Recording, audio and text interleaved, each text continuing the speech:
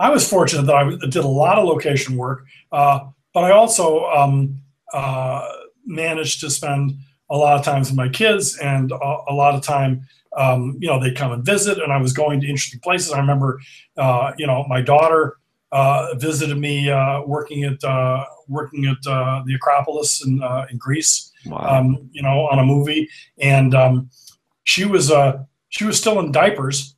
I think she was 2 years old, maybe a little older. A bunch of Greek school kids, a little older than she was, came up, and they were sort of talking to each other and all that kind of stuff like that. And one of the Greek school kids, who spoke perfect English, incidentally, asked my daughter why she was still wearing diapers. And my daughter that day said to her mother, let's, in so many words, I want to get rid of the diapers. I want to be potty trained and all that. And so it was a great experience, because she also got to visit me working on the set, and learned about movies, and it pretty much echoed my upbringing, because I spent a lot of time on the set very, very young. Part of the reason I think I've even been successful in the business is just that I had that whole, I knew how to make movies, just from watching it being done.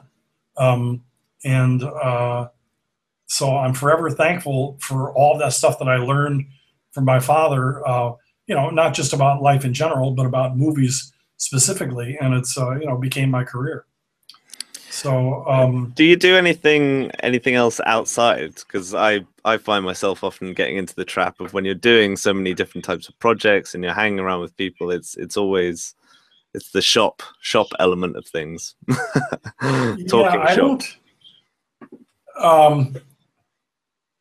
The only thing I've done different, that's outside of that, but it's not outside. It was like my website is JW Sound. Yeah, but that's that's a website, but all we talk, it's all shop talk. And then the various educational things that I've done. I have done a lot of guest lectures. I have taught classes at USC and at UCLA. I'm going to be teaching a class at Art Center.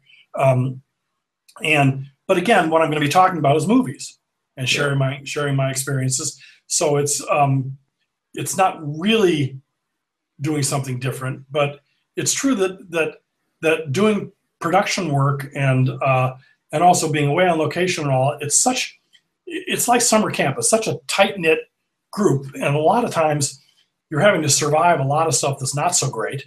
So it's kind of like wartime in a way.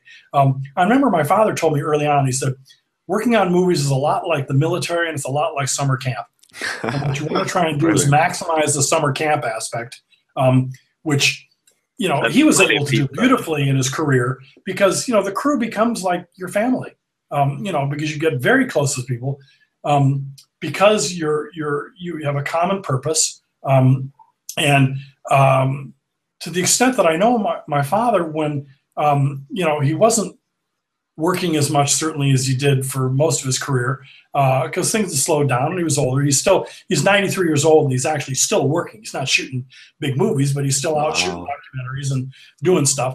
But the work slowed down a lot, and he found that he was really left to his own devices to figure out, what am I going to do every day? And there's a certain amount of freedom and liberation in having that call sheet that says, this is where you're going to be at 7 o'clock in the morning, and this is what you're going to have to do. And when you get into that mode, when you're off work, it's not even just that, God, I'm off that job. Thank God I don't have to go into that, work every morning or every night or whatever the hell it was. You're also left with all this freedom. If you're not like the typical person that, I'm off the job and now, great, I can take that vacation, or I can go fishing or whatever like that, you're sometimes left with, well, what do I do now? And I'm in that mode of, first of all, you can sleep in the morning, which I found I can't even do. I get up at 5 o'clock every morning. Doesn't matter, and I haven't been working now for the last year or whatever, because of taking this sort of semi-retirement. I still get up at 5 in the morning, because that's typically the time that I would have to get up to get to work. on most jobs. So it just became, but I also can go to bed earlier, and I'm not stuck on the set in the 14th hour, having to worry about how am I going to get home from Long Beach, or whatever, or how, having to pile into a van and go back to the hotel room and try and get to sleep, after I've had, 10 cups of coffee. So I'm not having to do all that stuff. But it would be good. I know other people in the business that are very good crew members, and they've done a lot of big things, but they do have a lot of other interests and things that they do when they're not working. And I envy that, but I've never been able to make it happen for myself.